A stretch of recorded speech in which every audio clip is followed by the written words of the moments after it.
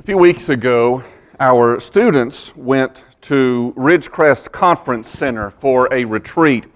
One of the speakers at that conference, at that retreat, was a man by the name of Sean McDowell. Now, I don't know if Sean shared much of the story, the background of his family, especially of his father. His father, Josh McDowell, Josh McDowell was an atheist. He didn't even believe really that there was a God. And then he set out to investigate the claims of Christ. His goal in the investigation was to finally be the one that put an end to all of this myth about Jesus. This is myth, this is fable, this is fairy tale. Let's put an end to it. And so Josh McDowell set out in his investigation. And what he discovered in his investigation was that the accounts of the gospel of Jesus Christ were absolutely true. He came to faith in Jesus as a result of his investigation of the claims of Christ and the claims of Christianity. There's another man by the name of Lee Strobel. Lee Strobel, an atheist, has a journalism degree from the University of Missouri.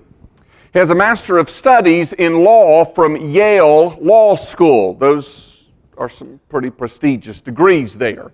This is not an academic lightweight here. Lee Strobel was a journalist for the Chicago Tribune and other newspapers for 14 years, and his wife was converted to Christianity, and so Lee Strobel wanted to investigate the claims of Christ as well. And so he set out on an investigation of what Jesus had claimed to be, what the Gospels present him to be. Is there reliability for the Word of God? And after that investigation of the claims of Christ, again, Lee Strobel became a Christian. You can read the story of Lee Strobel, or in fact, you can watch it. It's been a movie that's been out. It came out last weekend. It may be removed from theaters now, but came out at Easter time, called The Case for Christ, where Lee Strobel presents his story and the evidence that he found for Christianity. And you can read it in the book, or you can watch it in the movie, the DVD, when it comes out. Josh McDowell also, he's written many books, but some that he's most famous for, Evidence That Demands a Verdict, is what came out of his investigation of the claim of Christ and whether Christianity was all that it was touted to be. He's also written the book, More Than a Carpenter. If you have questions about the Christian faith, or if you know people who do, all of these resources are great resources to point people to in bringing them to an understanding of who Jesus is, and to understand that there is reliable evidence for the person, the work of Jesus Christ, and the message of the gospel. Well, this morning, I invite you to open your Bibles to the Gospel of Luke. In Luke chapter 1, of course, we're in verse 1, so that kind of gives you a clue, knowing the way that I do things and the way that the Lord leads in my understanding of the presentation of Scripture. You can surmise from this that we're beginning a study in the Gospel of Luke this morning, and indeed we are. And we're discovering what these men, Lee Strobel and Josh McDowell, discovered, is that there is certainty in the gospel. Luke begins his gospel account with a presentation of what he plans to do and what he hopes to do in presenting the gospel with certainty so that people might come to believe it and know it's the case. Luke is the author of this gospel and also the book of Acts. 2 volumes in one work in our scriptures. You can see the similarities between them when you compare the introductions. Look at Luke chapter 1, verse 1.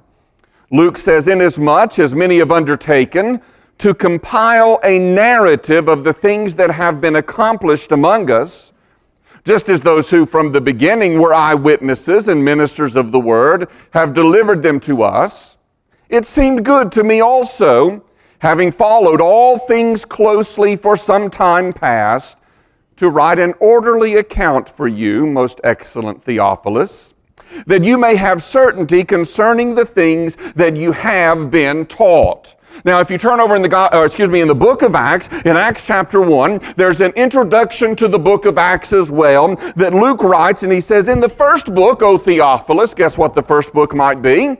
The Gospel of Luke, where we are, that's the first book. Acts is the second book. And so he says, in the first book, O Theophilus, I have dealt with all that Jesus began to do and teach until the day when he was taken up, after he had given commands through the Holy Spirit to the apostles whom he had chosen. And so in the book of Luke and the book of Acts, you have two histories, if you will.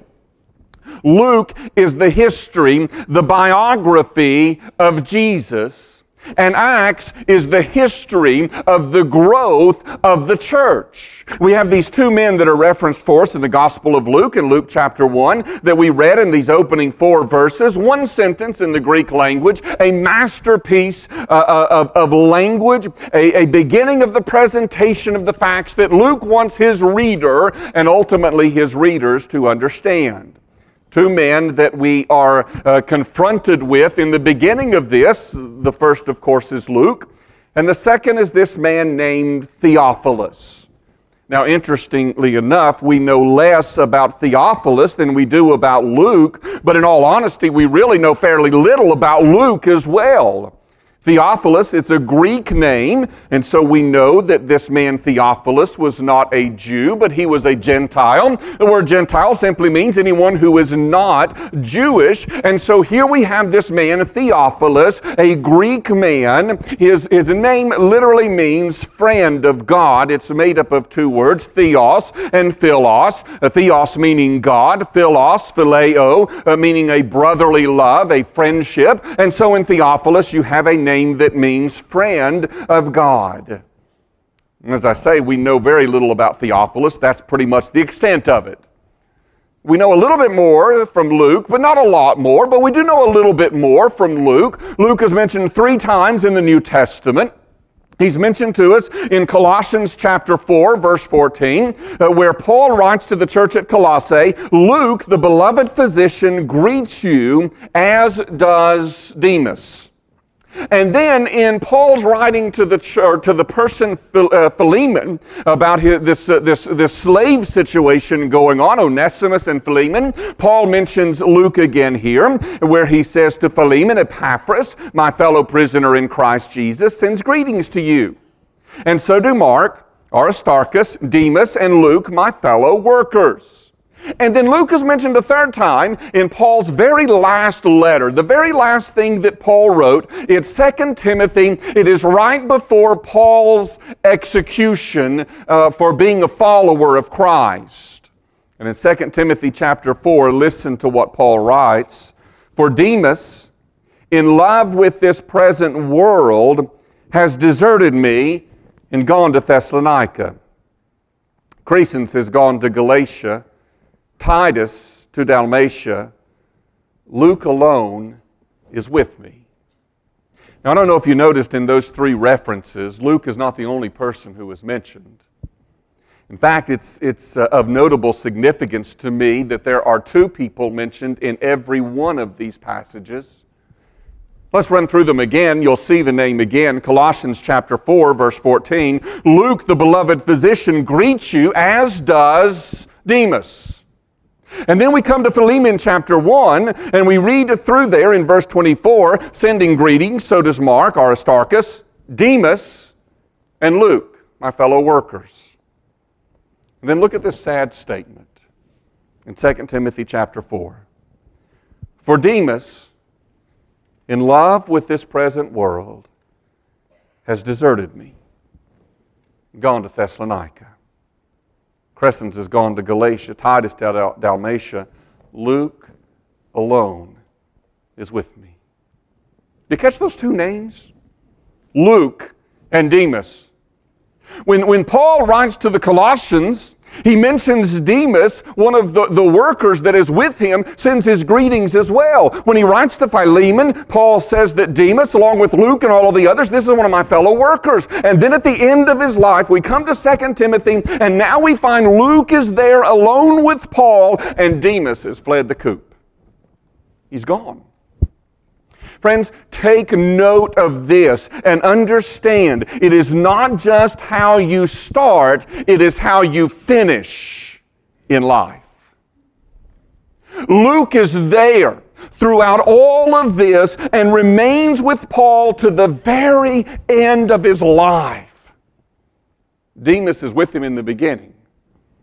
But then something happens. We don't know the extent of it. But what we do know is that Demas is one who has allowed his love with this present world to overtake his love and his commitment to Christ. And he's gone. I know it's a hypothetical question, and hypothetical questions mean absolutely nothing because we can answer them any way we want to, and we haven't a clue what the truth and what reality is. But I want you to think about this and put this into your mind and remember it as your life moves on from one day to the next. You will either be a Luke or you will be a Demas. Which one will it be? Will your faith in Christ hold because you are held by Christ? Or will your faith in Christ prove to be non-existent as you embrace love for this world instead? Will you be a Luke or will you be a Demas? Make the decision now that you will be a Luke. And throughout the extent of your life, even coming to the very end of it, you will stay with Christ. No matter what, you'll stay with Him. We learned some things about Luke in these references that I read for you. In Colossians chapter 4, we learned that Luke is a physician. That's of note. That's of interest. We read that Paul says he is a fellow worker on these missionary journeys. And as you read through the book of Acts, you won't find Luke mentioned, but you will find the phrase we, you will find the phrase us on the encounters of Paul on his missionary journeys. Paul and Luke there together, Luke not making much of himself, content to be in the background of things, but being a fellow worker with Paul, spreading the gospel to people who are in desperate need of salvation. A fellow worker with Paul in his missionary journeys. As we noted, he sticks with Paul to the very end of his life. 2 Timothy makes it clear, Luke alone is with me. Luke is referred to by Paul as being beloved. The beloved physician greets you. It's testimony to Luke's faithfulness, not just to Paul, but to Christ as well, and to the churches that they served. We know that Luke was not an apostle, one of the 12, chosen by Jesus, having learned from Jesus in his teachings, having seen the resurrected Christ. He's not one of the apostles, but he's closely associated with one through the apostle Paul. As I mentioned, Luke was a Gentile, a non-Jew. In fact, he's the only Gentile writer in all of the New Testament. And he has written 1/4 of the New Testament when you combine Luke and Acts together. Wrote more of the New Testament content-wise than even the Apostle Paul did. All of this together equips him to undertake this most ambitious volume, to set out and to investigate the claims of Christ and to discover the reality of them, to be able to present them to others. In this first volume, Luke, the biography, the history of Jesus, and in Acts, the history of the spread of the church and the work of the Spirit through him. Luke was a historian. Luke was a historian that set out to investigate the claims, and after investigating the claims as a historian, he is shouting to the ancient world that he was writing about history that must not be ignored. It's history that makes all the difference. History indeed, but it is history that has an impact upon the present and upon eternity for every soul who lives. And friends, understand this. Just as Luke is shouting out this message that cannot be ignored, you cannot ignore Jesus. You must do something with Him. You do not get the privilege of ignoring Jesus and His claim to lordship on your life. You will either say, I believe who He is and I embrace Christianity, or you will reject it, but you do not get the privilege of ignoring it. You must decide where you stand when it comes to Jesus. Paul tells us in the Gospel of Luke his purpose in writing. Let's look at it again in these opening verses. Let's just walk through them again. Inasmuch as many have undertaken to complete a narrative of the things that have been accomplished among us. In other words, there have been a lot of people that have written this, a lot of people that have talked about this. He says, just as those who from the beginning were eyewitnesses, ministers of the word, have delivered them to us. It seemed good to me also, having followed all things closely for some time past, to write an orderly account for you, most excellent Theophilus, that you may have certainty concerning the things you have been taught. That you may have certainty about these things. Let me ask you a question this morning. No church answers, no Sunday school answers. Let's just be real in your heart. Be real before God. Have you ever had doubts about Christianity? Has there ever been a time that you just thought, I just don't know. Wonder what it's really all about. Is it really real? Is it really true? Has there ever been a moment that maybe as you're walking through the storms of life, you think, does it really make a difference? In all honesty, most people have been there. But most people have had those questions at one point or another, maybe multiple points throughout your life. You've wondered, does it make a difference? Is it real? Can we know that it's real? Luke is the place for you to be. Luke says the goal in writing all of this is that you might have certainty concerning the things you have been taught. That's what Luke wants to accomplish.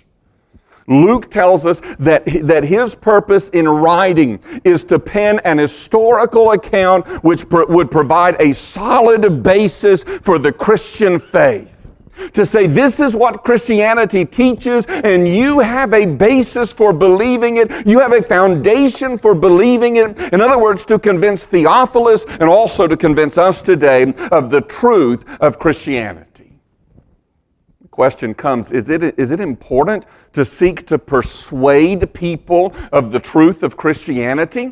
Is it important to present this in a way that people might be persuaded to come after Christ? Well, obviously Luke thinks that it is. It's sad that many people think of Christianity as this blind leap of faith into the dark, a decision against the evidence or a decision without evidence from one extreme to another. And so Luke takes on this arduous task of researching out the events and the evidence, and he writes a 52-chapter, 2-volume work to say, in essence, there is certainty in the gospel of Jesus Christ. You can believe it. You can trust it. It's all for the purpose of pointing people to Jesus and what He has done.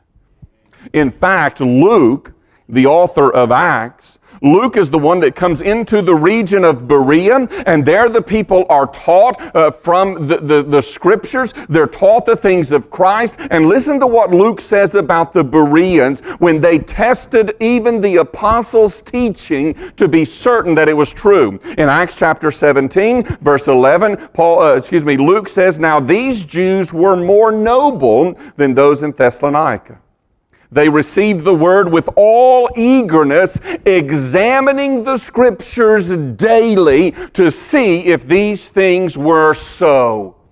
They weren't content just to listen to the preacher. They weren't content just to listen to the teacher. They wanted to be certain that it jihad with the Word of God. And so they came back to the Scriptures, and if there was at any point that they didn't align with the Word of God, it was to be thrown away. Done away with. That we would have that kind of discernment in Christianity today, that when we would listen to people teach and preach, we would say, does this line up with the Word of God? and throw it out when it doesn't. I can tell you right now, our garbage cans would be overflowing with so much of the trash that we see in so many of the television preachers and the false teaching that's promulgated all throughout these places. Bring it to the Word of God. If it doesn't line up, throw it out. Luke didn't encourage just a blind leap of faith into the dark. Luke commended study. He commended investigation, very much like Paul did to Timothy. We read from 2 Timothy a moment ago. Read from it again to what Paul says to Timothy. He says, do your best to present yourself to God as one approved, a worker who has no need to be ashamed. How does this happen? Rightly handling the word of truth. That's how it happens. How do you do your best to present yourself to God as one approved, a worker who has no need to be ashamed? You do that by rightly handling the Word of God. Being a student of the Word of God, bringing yourself under submission to the Word of God, to know what God's Word says and to live there within it. That's what we're called to do as Christians. That's what God has placed upon us in the imperative that we be a student of the Word of God, that we might handle it rightly. That's what God demands of us. In fact, Luke is the very same one. Writing in the book of Acts, in Acts chapter 1, verse 3, he talks about Jesus, and he says that Jesus presented himself alive to them after his suffering by many proofs, appearing to them during 40 days and speaking about the kingdom of God. Presented himself alive to them after his sufferings by many proofs. By many proofs. Jesus was concerned to give proof of the resurrection. Not a blind leap of faith into the dark, but a leap of faith built upon the facts, built upon the truth in what he's done and what he's accomplished. Friends, it is very important to seek to persuade people to the truth of Christianity, to let them know that Jesus Christ is the only hope that we have in this life and the life to come. We must be about the business of persuading people. Find two extremes in this oftentimes. There are those who say, well, we just need to make a strong enough case, and when we make a strong enough case, people will come to faith in Christianity by the droves, and let's just present the evidence, therefore. And then there's the opposite extremes that says, no, don't worry about any evidence, you just tell the story, and everything else will be fine. I believe, friends, that there is a good balance between those two views, and I believe that the Gospel of Luke is the beginning point in finding that balance. You see, the problem is that if we do nothing but seek to present the proof, then everyone would be a Christian at this point because the proof is overwhelming. The evidence has been examined. It has been shown that it's reliable, that it's trustworthy, that it is true. But we must realize that we are totally dependent upon the Holy Spirit to open hearts, to open minds, to open lives, to open eyes, so that when we come with the proof of Christianity, praying through all of this, that the Spirit would use that to impact a person's heart and a person's life. In fact, this very same author, Luke, goes to such great lengths to present a reasoned and historical evidence for the faith, is also the one who stresses the work of the Holy Spirit more than any of the other gospel writers. You see the two combined there? Show the evidence. Give the proof, do the investigation, and then throughout all of this, pray that the Spirit of God would open people's hearts and minds. Do not leave one of those two out. In fact, we read in Acts chapter 16, again Luke writing, he says, one who heard us was a woman named Lydia from the city of Thyatira, a seller of purple goods, who was a worshiper of God. The Lord opened her heart to pay attention to what was said by Paul. See, the Holy Spirit does not replace persuasive words. He empowers them. And He removes the things that keep people from giving heed to those words. So, Christian, let's be about the business. Let's persuade people of the gospel of Jesus Christ. Know it. Study it, examine it, and present it so that people might come to faith in Christ themselves. And let me just say to you today, if you today are not a believer, if you are not a follower of Jesus Christ, and you have questions about what all of this means, understand this: God is not afraid of your investigation. He is the truth. And if you with an open mind will come before this and seek to have understanding, I believe that God will reveal Himself to you. Don't just shut it out. Don't just listen to the questions. Ask them and get help from others. Any of our pastors, any of our deacons, any of our people here would love to speak with you further about what it means to be a Christian and about the claims of Jesus Christ.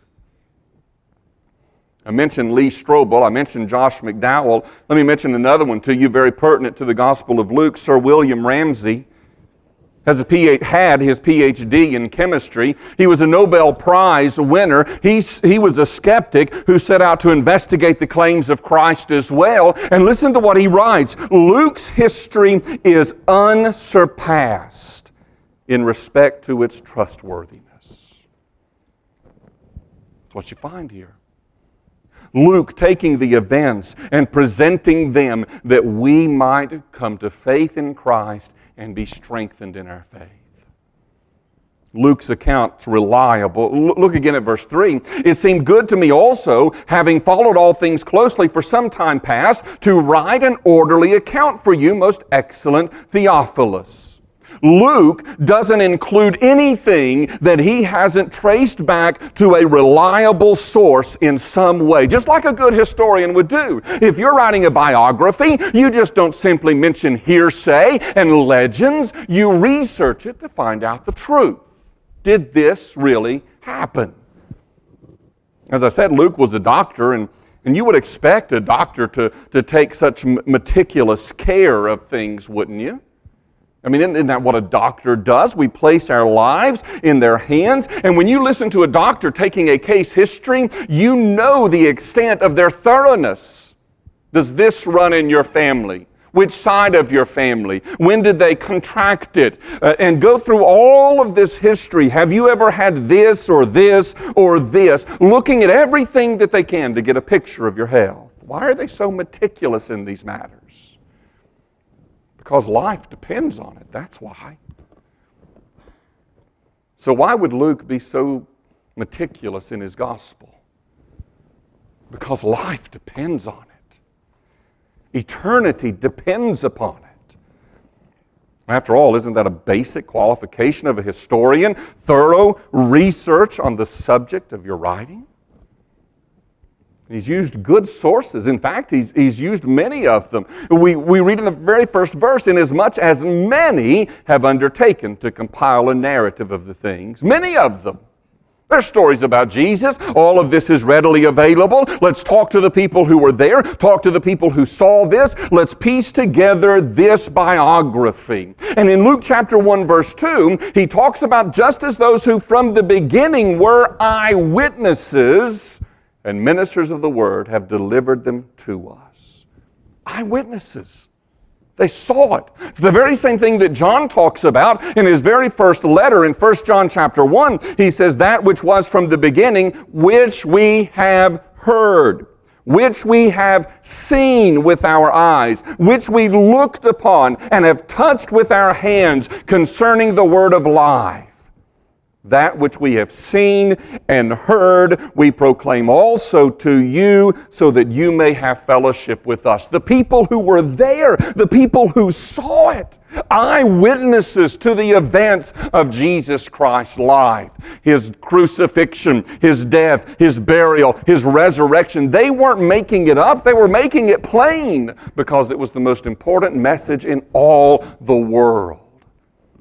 Think about the difference that it made in their lives. Think just of the difference of the resurrection. After the crucifixion of Jesus, where were those apostles when the body of Jesus was taken down from the cross? Were they out preaching in the synagogues? Were they out witnessing to their neighbors? Were they out on the streets proclaiming that Jesus Christ is the Savior? No. They're hidden away in a room with the doors locked and bolted, fearful they might face the exact same fate as Jesus.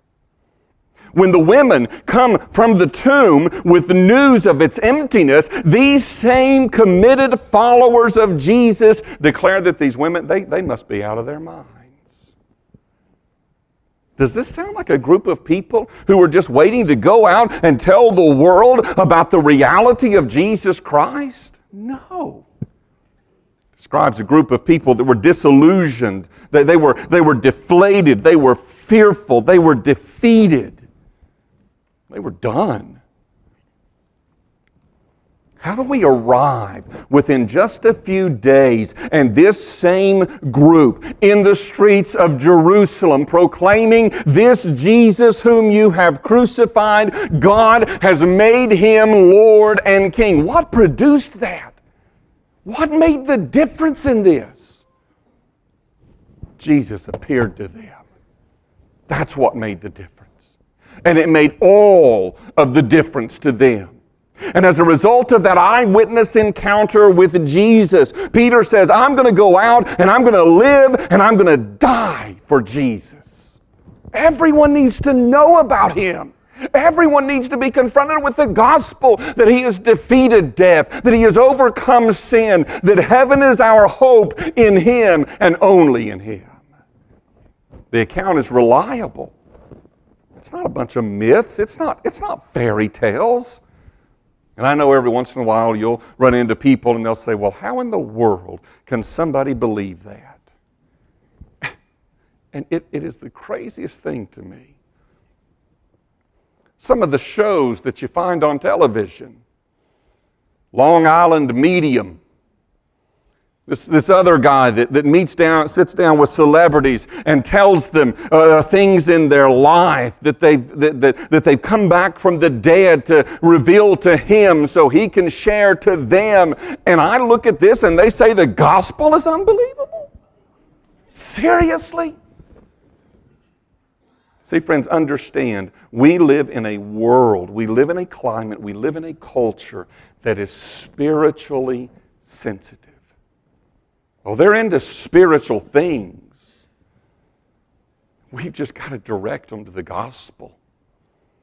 To understand this is truth. That other stuff is a hoax. It's nothing but that. What people need is certainty. The certainty of the gospel. It's interesting that word certainty that you find in verse 4, it appears the very last word in this long Greek sentence. These 4 verses, one sentence in the Greek language. And that word certainty is the very last word, and it is placed there for emphasis. We want you to be certain of what Christ has done. You see, Luke has an emphasis upon salvation unlike any of the other gospel writers. In fact, the word is not even used in Matthew and Mark. It's only used once in the Gospel of John. Luke uses the word 5 times, and he uses the phrase to save more than any of the other gospel writers. And he emphasizes, as we'll discover as we make our way through this, that salvation is available for all. It's available not just for the Jews, but it's available for the Gentiles like the Samaritans. We see the work of Christ with women in that culture. It was that women were looked down upon. They were just an outcast nearly of society. We see the emphasis upon the poor within the Gospel of Luke. We see emphasis on babies and children, those that society would cast out, those that society would consider insignificant, those that the religious establishment would not welcome. Luke wants you to know that the offer of salvation is available to everyone, even those that society and culture would have nothing to do with. And friends, let that be encouraging to you today. Because if the offer of salvation is available for everyone, that means that it's available for you as well. And we have the promise of His Word that He will not turn away any who come after Him. He'll embrace you. He'll forgive you. He'll save you if you will come to Him. Luke is a historian, making you certain about the gospel. Luke is a theologian, touching you with God's love and grace extended to those that others wouldn't extend it. Luke is a doctor of souls, helping you to love and care for people. Christian, may I say to you today, we know the object and the goal of our life is to be like Christ. We know that that's what God desires within us, is to make us like Jesus. There's no way to do that other than to know who Jesus is and what He's like. And I wonder today, Christian, if God is not going to use this very study to make us more and more and more like Jesus. I think that He will, if we allow Him to do so. But Christian, can I ask you one other thing? Luke took the time, invested the energy and the resources to put together this 2-volume work on who Jesus is and what He has done, and how the Spirit has grown the church in the book of Acts, so that this man Theophilus might have certainty about the gospel. Can I ask you a question? For whom would you invest the time and energy to present Jesus? Will you be willing to inconvenience yourself at times in order to present Jesus to others? Would you be willing to do the search and discover the questions and answer them to help someone come to know Jesus? You know, one of the things that we hear more often than any other thing when it comes to witnessing, to evangelism, to presenting the gospel, one of the things we hear more often than anything else, it comes up in 2 ways. Number one, I just don't know what to say. Or number 2, I'm afraid they'll have a question that I don't have an answer for. So what? Do you have an answer for every question that's asked? If you do, well, you need to be up here, certainly not me. I don't have an answer for every question asked. But you know what I've discovered is when people ask a question, if I'm just honest enough with them to say, you know what, I don't know. Let me see what I can find out. And come back to them. I've never had one person say, ha, gotcha. Say, okay, we'll talk about it later. Cool. So let's research it. Let's find some answers. But can I kind of get in your face just a little bit before we close? Christian, Quit using that as a cop-out. Study it. Research it. Discover the answers that you can, and be ready to present it when others ask their questions. Present the opportunity to present it and discover their questions. Life depends on it.